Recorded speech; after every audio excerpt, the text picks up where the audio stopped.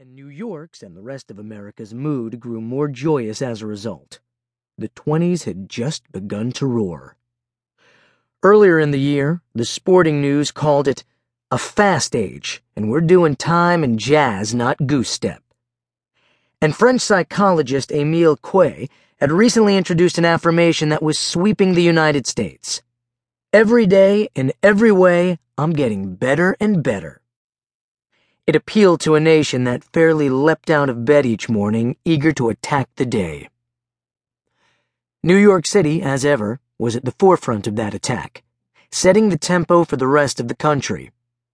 Prohibition was the law of the land, but it was merely a fanciful notion in New York. The saloons, speakeasies, and corner delis were full of drinkers of both sexes, a new and welcome development. The capital of fashion, media, shipping, and entertainment, New York was emerging as the foremost city in the world, especially with Europe still prostrate from the previous decade's destruction. The center of New York power, then as now, remained downtown in the financial district. But uptown had the Giants, for the past 2 decades the nation's most potent sporting brand. These two critical elements of New York's cultural engine, sports and money, were merging rapidly. The ad salesmen at the big newspapers had taken it as gospel that baseball fans, an unserious rabble with little taste in their eyes, didn't constitute the buying public, but that changed in the 20s. Literary Digest noticed the new climate. We have no hesitation in declaring that if an accurate poll were taken of the attendance at any big league ball game, the ratio would be around 80% of business officials, office employees, and men of leisure to 20% of the actual laboring class.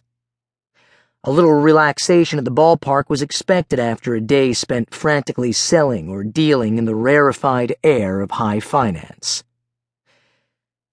Stock and real estate speculation was the big thing on Wall Street, and the deal-making continued in the Polo Grounds grandstand. As one player said, "I'd go to the ballpark and get stock tips from turnstile men and boot blacks and peanut butchers and newspaper men. Everybody was going to be a millionaire." It was a little confusing. The Giants started home games at 3:30 p.m. in order to better allow the moneymen to travel north after a day of wheeling and dealing to watch McGraw and his team dominate the National League. But today's contest was starting earlier, at 2 p.m., and it most certainly wasn't a home game for the Giants. As McGraw turned toward the water on the 155th Street Viaduct, passing over the Harlem River Speedway, built for horse and carriage, but now crammed with automobiles, the enemy's fortress came into view. McGraw scowled. The building in front of him, just across the river in the Bronx, would be the scene of today's game and the cause of much of the manager's agita. The brand new Yankee Stadium. Despite its proximity to Manhattan, the Bronx definitely had an outer borough feel to it, expressed neatly in a headline in that morning's Daily News: "Bronx landlords count dogs as added tenants." Under ordinary circumstances, a sneering McGraw would have paid as much attention to a Bronx baseball park and its American League occupants, the Yankees, as he would to something stuck to the bottom of his shoe. But this was no ordinary time.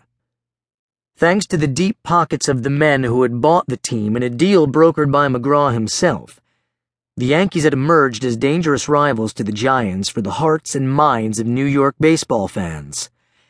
And thanks to the team's superstar, to McGraw, a mighty ape with intellect to match, the Yankees had not only challenged the Giants on the field, but outstripped them at their own gate. Since 1912, the two teams had shared the Polo Grounds, with the Yankees as tenant and the Giants as landlord. So this development hit the Giants and McGraw, who owned roughly a quarter of the team, right in the wallet. But it was a situation McGraw and Giants majority owner Charles Stoneham had thought they could rectify by evicting the Yankees. They did, kicking the Yanks out of the Polo Grounds and essentially forcing them, daring them, to build a home of their own.